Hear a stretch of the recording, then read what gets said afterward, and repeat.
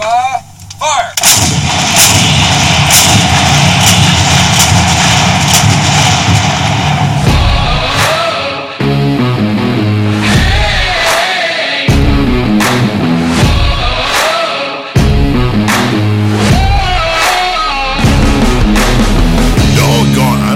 Introduction that I'm going to be able to get. It gets me a little too riled up, I think. I don't know.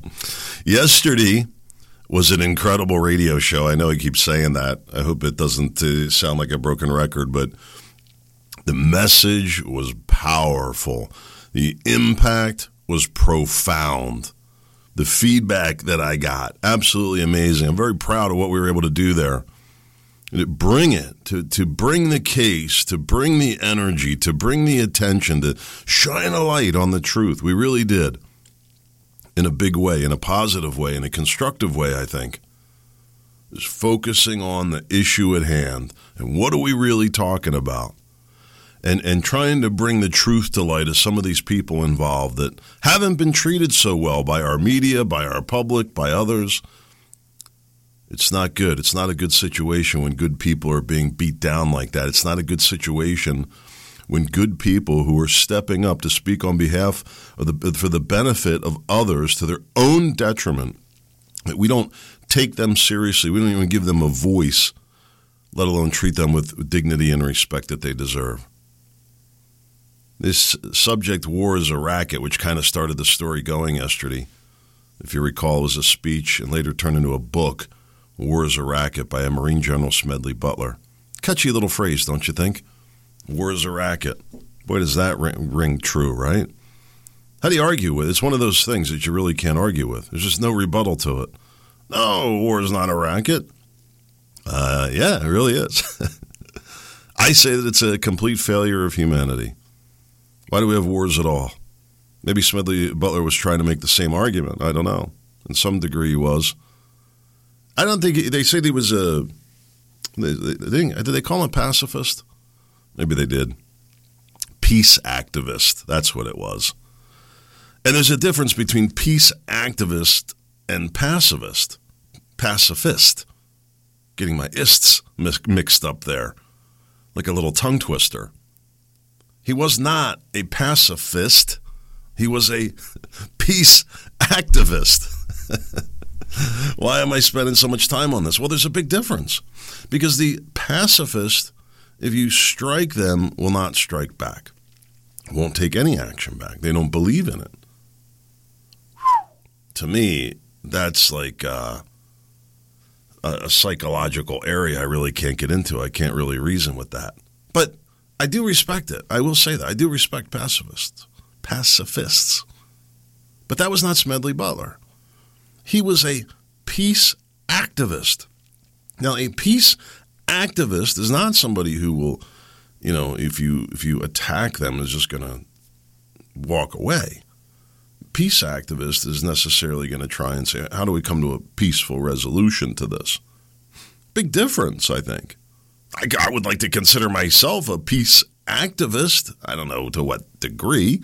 Not like I'm out marching in the streets kind of thing, but I promote peace as much as anybody. You never hear me beating the drums of war. Never once in my life. Not one single conflict that I think it was a good idea. With the rare exception of maybe the Iran hostage crisis, where I felt that President Carter, I was just a kid at the time, what opinion did I really have of that? I didn't even really fully understand what was going on. But as I got older, I became more educated on it, and I still hold true to it. I think he should have done more. And that's where I say I'm not a pacifist. I've been very open about that. People in the media tell us, dial it back a little bit. No, absolutely not. We can be respectful. It doesn't mean we're not going to be aggressive about what we believe in, that's for sure. Either way, I would say to you, Smedley Butler seemed like a decent guy, did he not? A strange character to be a Marine general, in my opinion. We have some Quaker meeting houses around here. Smedley Butler was from Westchester, Pennsylvania. I'm here in Fort Washington outside of Philadelphia. We broadcast from Bala-Cynwyd, all within, say, I don't know, I didn't look on the map, but probably maybe about a 20-mile radius. I actually grew up out in rural Chester County for a good part of my life. And Smedley Butler was a good bit older than me, so not likely we crossed paths, but we may have done some hunting, hiking, fishing in some of the same places. Who knows? Possible. But I can kind of get a sense of what Smedley Butler was about, how he grew up, what kind of lifestyle he had, and I think it's an interesting candidate to be a United States Marine. But as much as I've learned about the whole thing and Smedley Butler through all this, which is a much deeper understanding than I had previous to talking about it on the show. There was research that I did to be able to talk about it naturally. But Smedley Butler reminds me a lot of Lieutenant Colonel Scheller that we talked about yesterday, who's gotten himself in trouble by coming out with videos. It's an unbelievable story. Guy was 17 years of active duty service, 3 years away from retirement. He's a lieutenant colonel. It's a nice retirement pension, my friends, that he just gave up because he wasn't going to stand by and say nothing while he saw his fellow Marines suffer. I really respect that. And him and Smedley Butler both shared a common bond in that regard. But we already talked about war as a racket, and I gave you my synopsis of all that. But there was one thing I missed that I did want to bring to the conversation about all this. Now, he had, I'd say, two big ideas that really were this whole hour-long speech, and it's partly why I thought about reading it on the radio show or on the podcast, either one. And I suppose we could do that. Maybe I will look at that. There's a chance there may be coming a third episode of this. We'll see. I'm going to pull that back out. Maybe we will. Maybe I'll do it in my own way. I'm allowed to do that? Yes, indeed. I'll just tell you a quick story about this. One of the books that I wrote, if you don't know already, is Common Sense in Modern English. I took Common Sense by Thomas Paine. It was written in Old English, which there's a few people that enjoy reading it like that. I think these are the people that grew up with reading the King James Bible. God bless you. I can't read it like that. I started to read Common Sense by Thomas Paine. Some of the parts are easy to read, but some are painfully difficult. There's words that we don't use anymore. I didn't know the meaning of those. I think people are reading it, they're assuming they know what they mean. And you really can, by the way. You can follow along that book and the meaning of it and still not understand necessarily every word. It really is written in a common sense argument that it was meant to be. Anyway, I take a flack for this occasion. I say, so you stole his book. No, I translated it. Not really much different than translating it from, English to Spanish or something like that, in my opinion. So it's a translation. And as I looked through War as a Racket, the reason I bring all this up, it's hard to choke down, I think. I'm going to go reevaluate. Like I said, if I can share it here and I think it's worthy of putting out for you, I will. But the other option is that I can take it and make it my own and, put the message on. Now, I'm going to tell you just real quick. I didn't mean to get tied up with this. But just to tell you how I think. It's very important to me that I respect these authors, these creators, in preserving the original meaning. And I very much did that with Common Sense by Thomas Paine. There's a whole Kirkus review on it you can check out.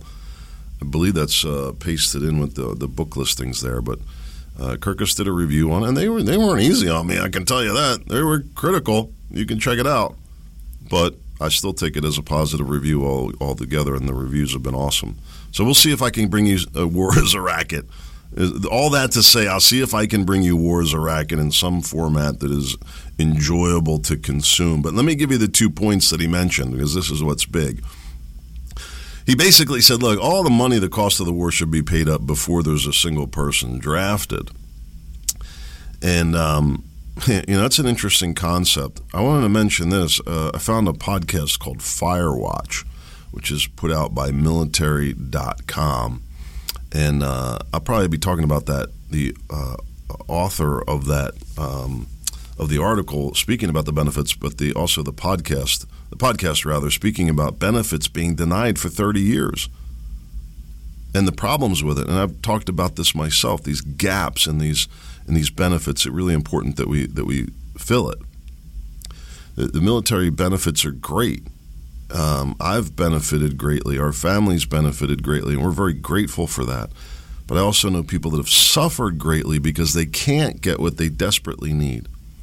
Anyway, I just mentioned that as kind of a side note, that when Smedley Butler is talking about paying up before the draft, as veterans, we often talk about, all the war funding goes, and then, 20 years later when guys are getting sick, they can't walk, they can't work, they can't do this, they can't do that.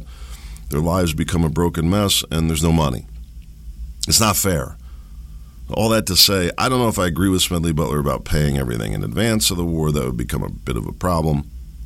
But there needs to be more done to properly fund the back end. I totally agree. As an interesting side note, too, I want to mention this. The Firewatch podcast I found to be really well done. And you won't hear me say that about other podcasts a whole lot or radio shows. And it's not because I'm arrogant or anything like that. I guess some people would translate it that way. You can call it what you want. But the bottom line is I put an awful lot of effort into the quality of the delivery as well as the content that we're putting out. I take it very seriously, and the integrity of it even more seriously. And I simply don't find that other shows take that as seriously. I've seen many gifted people go out, and it's easy now to get a microphone and throw up a podcast. I mean, you could jump into it for about $100 these days. No training, no nothing. Just turn on a microphone and get up there and and you've got a podcast. But it doesn't mean it's a good one. And anyway, there's a lot of people doing that, sadly, and it's kind of saturated the market, so to speak, with a ton of junk. When you find good stuff, you want to hold on to it. I'm telling you, the Firewatch podcast was a good one. It was a good one. I only listened to one episode, but there's an interesting part about that. The Army veteran who's producing all that content and the podcast, I think to myself, why is he doing it for military.com? Likely getting paid, I would imagine, right? But an interesting arrangement that he doesn't do it on his own, I guess, is my point about that. Anyway, war is a racket. Smedley Butler's idea was to have all the costs paid up before any draft was made. And I think that, you listen to the Firewatch podcast and these stories of benefits being denied for 30 years. And I forget what show I talked about it on, but we talked about this very issue of the games that are it was my brother Mike was on as a guest on the second or third podcast. And he talked about this very issue, these benefits being denied. Even still, I was in the oil well fires. Here's a great example of this.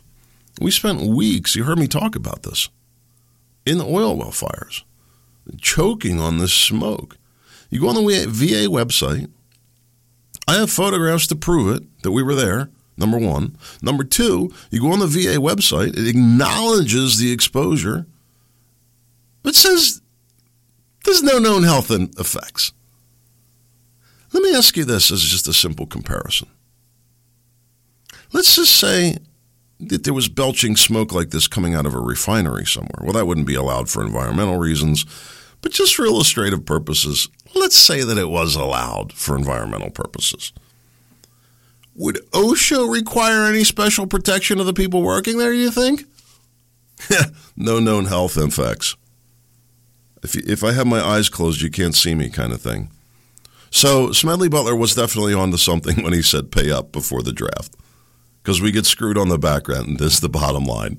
All right, we're saying the same thing. All right, that was point number one. I talked about way too long. Point number two from War is a Racket is that, and I think it was the biggest point really, is that he said that there should be no profit making from war. And I did not have time to get into this on the radio show yesterday, and it's the big thing that I wanted to talk to you about. Kind of the big thing, I guess. Should there be profits from war? Now, he is talking about socialism there. Essentially, when you take in the profit out, as I read that, you have government taking control of the industry. And I'll say this too. How are you really going to make sure that the profit's taken out? Let's take nonprofit agencies. Well-known, well-established agencies come under criticism. Nationally recognized, internationally recognized, nonprofit organizations where the head of the organization is making $1 million a year salary. And you say, no. And they happen to, in some cases, be the founder of the organization. And that's not profit-taking? No. And they can have a car, and they can have all these benefits, and all this stuff can be done off-book.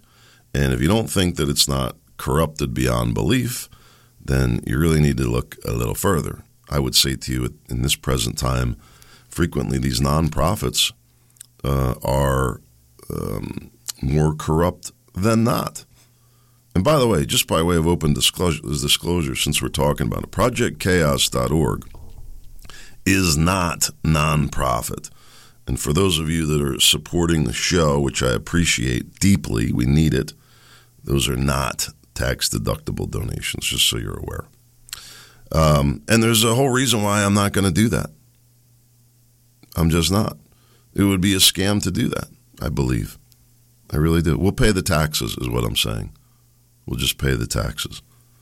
Everybody wants to try and get out of the taxes. I say, you know what? We'll proudly pay the taxes. We will. I didn't say happily, but proudly. No profits from war. Is that an interesting idea or not? I don't know how you possibly keep it an even playing field. It's a great idea until one side cheats, right? I mean, look at what happened with college and Olympic sports. Right? Back in the day when I was growing up, that stuff was free from the influence of money, and it was genuine. Suddenly, money gets involved, and the whole thing has changed. Some people think it's better. I don't know. But not anymore. It's all influenced by money. And the winning team usually goes to the highest bidder. Now, these are just the facts of life, my friend. Now, it seems kind of unfair in the context of sports, doesn't it? But in the context of war, I'm not so sure. It's not always just going to go to the highest bidder in the context of war. I'll tell you that. And on the battlefield, that's where the idea of sheer tenacity comes into play. But we'll just stick to the point here for a second. But what's happened in the process of this winning team going to the highest bidder? Well, it's destroyed the integrity of sports to the point that we're now arguing over which bathrooms to use. It's absolutely insane.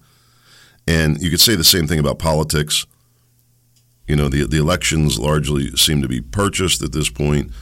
Candidates, and this is not conspiracy. I'm not going down some election rabbit hole. It's just a simple fact. If you ever want to go run for office, which I did initiate that process at one point, the first and only question that you're going to be asked as a candidate is, how much money have you raised? It's all that anybody cares about. Wealthy people stepping into an election, they don't have to answer that question. Self-funding. Look at the result. Look at the result of that. Look at the loss of integrity, and look at now the fighting and the loss of unity in the country. So if we use the same logic, if we were to eliminate war profits, would that eliminate war? That's a whole nother question altogether, isn't it? Maybe. Maybe it would. Lockheed Martin, all these big companies. And if you don't know, I don't have it in front of me. I will be getting it.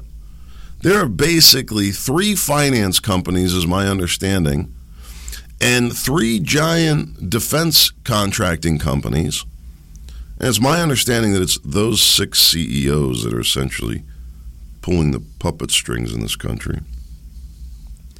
I don't completely believe that, by the way, at all. But I will say this. As there's been a movement to expose and in some cases vilify these mega corporations, and I think there's real issues there that we need to talk about, we got to follow the money. Where's the money going and why? Why are we spending all this money?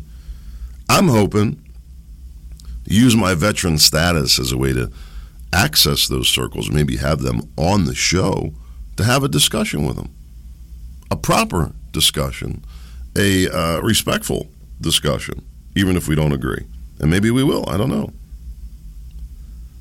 But if we look at how much the profits in war and this centralization of these companies influencing all this, look how much effort there's put into all that, this war effort, right? People buy into it, at least to some degree. All this money here around the world, our spending is through the roof. Why? Well, it's all built on a lack of trust. If we had trust with all these other nations, we wouldn't need all this war machine. So there's another idea. What if we invested in building trust instead of a war-making machine? I'll just be upfront with you. I don't think that it would be a good idea to take the profits out of war. And you got to consider something. It's not just bullets and armor and weapons. The military spending, it's bandages, it's ships, it's vehicles, it's daycare centers on bases, it's recreational centers, basketballs for the youth teams, schools, teachers. The military, our military, is a whole economy of its own at this point. You want to talk about taking the profit out of it? We're about 1 million years away from that. Do you know that our military spending in this country, if it were a country, would be the 20th largest economy in the world? Just our military spending. That's a whole subject in itself. The amount of money that we're putting into that, the amount of effort that we're putting into that. And what's the saying? You reap what you sow. You're going to put all that money and effort into war. You're going to probably make a little war in the process, I would imagine. But keeping that out of the debate for a second, back to the point of not to take out profits. I think that the important thing to push for would be fairness and transparency. But even that is brutally difficult. I spent 4 years military. I didn't get into any advanced purchasing during that, but I got to understand how the military purchasing system works, that we were able to procure things, all right? And what do we procure? Vehicle parts, tools, small stuff like that. And there was a whole system to do that. Then I spent 14 years working in government, and I did have, among other things, dealing with the letting of multi-million-dollar municipal contracts and the whole legal process of going through that. And I know the bidding laws, at least in Pennsylvania, very well. I'm not an expert on it, but I know it very well. And I understand completely the games that are played. The net result of it is that government pays 3 to 4 times more for the contracts. Now, that doesn't go for everything. The government gets incredible deals on certain things, like vehicles, for example. Some of those contracts are very competitive and very beneficial to the government. How does that all blend out? I don't know, but my only point is this, that even with all of the laws currently in place, they're supposed to generate fairness and transparency. It's not really very effective. In fact, it's really kind of producing the opposite of the intended effect. And I don't even really have a solution to bring to that, but I want to keep going. It's not really my point of bringing it up. I guess the only point I'm trying to say to you is, this issue of money in war is pretty tricky, really, when you get into it. If you don't have the incentive of profits, right? If I'm a general fighting a war, and I say I need a gun that can do this, or this that can do that, or armor that can protect my tanks. There's a good one, right? You're fighting a war, or you're an American defense contractor, and you see what's happening to Israeli tanks. Or maybe you're in North Korea and you see what's happening to Russian tanks. And you say, let me see if I could invent a solution to that. Well, you're going to want to get paid for that, right? And that military might be willing to pay you handsomely for that benefit. If you take that incentive out, how are you ever going to get that result? I don't know. Somebody'd have to answer that question. But I want to switch gears here a second. And that is a whole nother level of this. And that is the involvement of the generals. And how political should the generals be? There was a little debate earlier this year raised on military retirement pay, where generals make more in retirement than they do on active duty. A retired general, I can't imagine this is all the same since you have different levels of general, of course, but the retirement salary, $230,000 a year. $230,000 a year, I really don't know the full package, but I believe they get base housing forever. I'm not positive about that. They get medical for life and their family. Many other perks as well. It's a pretty nice retirement package. But despite that, this is not what retired officers, particularly with security clearances, are doing. I had a great conversation with Senator Doug Mastriano about this. And did I have this on my notes here? Good. I'm going to make sure I didn't have it to bring up later. Senator Doug Mastriano, Army veteran, ran for governor of Pennsylvania. I had a conversation with him about this very subject. In fact, I'm hoping to have him on at some point to discuss it more fully. He said he got out of the Army and he walked away from a lucrative contract working in the defense industry because he's a retired colonel, I believe, with a security clearance. So all these guys are getting out. There's so much money. It's unreal. Get out into Virginia and Washington there, and there's a lot of money being made off of the defense industry. I'm not trying to vilify it, but it's a problem when it becomes politicized and is not really supporting the needs of the taxpayer and not really supporting the rank and file properly. Then I saw this story about my beloved General Mattis and Mad Dog Mattis. And he's been advising Yemen for about a year. I read his book, Call Sign Chaos. Is incredible, by the way. And I don't worship anybody. You know me by now if you've been listening. I'm not a bootlicker. But I like Mattis. I don't agree with him on everything. I don't agree with him on some big things, by the way. I'd love to have him on the podcast, but or on the radio show. But I would be shocked that somebody like him would accept that invitation for a lot of reasons.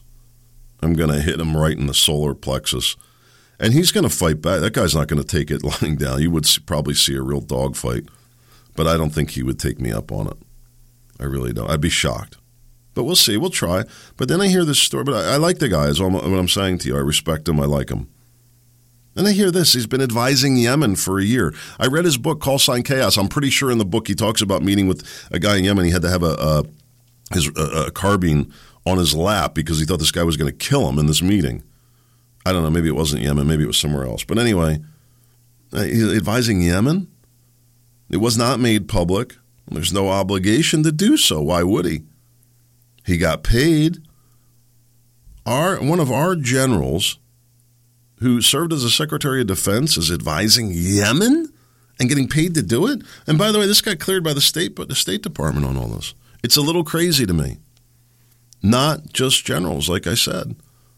Lucrative contract work. And it's not just officers, not just security clearances. You get guys that get out as a corporal or a sergeant. What are they making these days? $30,000 a year, $40,000 a year? They'll get out, go work for a defense contractor. I feel like some of this is dried up, but I don't know. But the lucrative work, go overseas, for months at a time or whatever, and make 120, 150, 200 grand a year in some cases. Huge money. This is like the Russian Wagner Group stuff. Is it right? Listen, I'm only bringing it up from this perspective.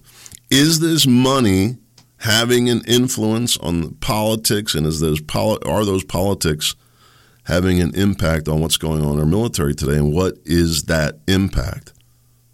Follow the money. That's all I'm saying. And we should know. It's supposed to be completely transparent. It's not a matter of national security. It is not.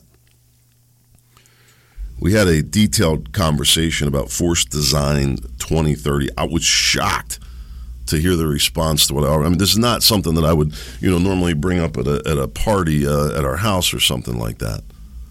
Hey, guys, have you heard about Force Design 2030? But I was very excited that I was able to bring the conversation in a way that it did ignite some interest in others. And I was happy to express my displeasure with it. And I was also pleased to provide the evidence from the Naval Institute saying the same thing as me and others. And here's the basic problem in all this, because I'm not a political guy. Let's just look at the stark reality. The problem is the way that they took away tanks and artillery with no replacement. They just took it away from the Marine Corps. And then they're going to have the audacity to stop complaining and figure out a solution. Now, the whole story gets better. They take away the Marine Corps' tanks and artillery and say, well, you're going to just fight with your rifles and drones and stuff like that. Okay. This is an article. This is the article. I just jogged my memory. Forgive me. Do I have the author's name here? I was a little sloppy with this. I should have set this up a little bit better. This military.com article It was written by the host of the Firewatch podcast. Great writer. Former CNN writer, by the way. Army veteran, former CNN writer. And this is the story that caught my eye that connected me with the podcast. A Marine Corps general, I think the commander of IMEF, publicly complaining that the Marine Corps doesn't have ships. Doesn't have enough ships. If you listen to what I said yesterday, what did I say? They're going to transform the military against advisement. They're going to transform it into a only in support of naval amphibious operations. Well, that's wrong too. They're killing the Marine Corps. Why? And part of it is taking away the resources. You're going to tie your hands behind your back, and part of it is destroying morale, like the botched Kabul deal, and forcing Marines to clean up feces in Afghanistan. Why was that all done? Almost like punishment. Worse, Marines like Lieutenant Colonel Scheller, they speak out about this stuff and they lose their careers and they get their lives destroyed. I want to tell you something here before we get into the closing chapter of this podcast, and that is this. I have a crazy update coming on this issue of ships with the Marine Corps that will be coming up, I guess, on the, where are we here? Yeah, it'll be on the next radio show. So you got a program, just making sure. I have so many balls in the air right now. I just want to make sure I give you the correct information.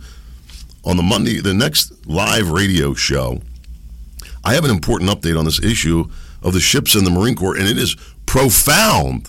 It is crazy when you hear, and listen, you might care about ships in the Marine Corps. You know, nobody's waking up in the morning going, oh my goodness, the Marine Corps doesn't have enough ships. I understand. But when you hear the ingenuity and the solution to this coming and where it's coming from and the history on it, it is going to blow your mind. All that to say that you want to come back and stay tuned. This story does not end. I want to tell you this to close this out. We are in a time that is clouded with conflict and uncertainty. And because of that, we would do well to listen to the wisdom of people like Smedley Butler, a revered Marine who shocked the nation when he daringly spoke out against war in his speech and was later immortalized in a book, War is a Racket. A peace activist with a Quaker background, Butler served in wars across the Philippines and Haiti. But when he saw the banana wars in Central America and the Caribbean as mere tools for corporate greed and corruption, he believed that war was a game of wealth and power that created vast disparities at the cost of ordinary people. And he offered a radical solution to dismantle the war machinery, limit income during wartime, and maintain a military strictly for defense. In his words, they were tough. Tough to hear for some, but it was a plea for peace, for rationality, and sanity. And those words echo through the corridors of time, and they remain relevant today. At least, let's use that to motivate us to work for at least the minimum of transparency. When we fast forward to today, we've got this controversy over Force Design 2030. And it's not just the Marine Corps. It's affecting all the other branches. I just happen to be better plugged into what's going on with the Marine Corps. But as the military strategy is evolving, which is normal, what's not normal is this wave of dissent that's stirring among veterans and senior military officers. It's a discontent that's creating a silent coup of sorts, all in response to this Marine Corps' Force Design 2030 plan. Concerns over the removal of tanks, reduction in infantry, and the reliance on the Army have sparked a real debate on all this. And the establishment's dissenting voice is a smokescreen, really, concealing their own cowardice, their own lack of leadership. But then when we look at Lieutenant Colonel Stuart Scheller, a distinguished Marine who risked everything he had to publicly criticize the flawed withdrawal from Afghanistan.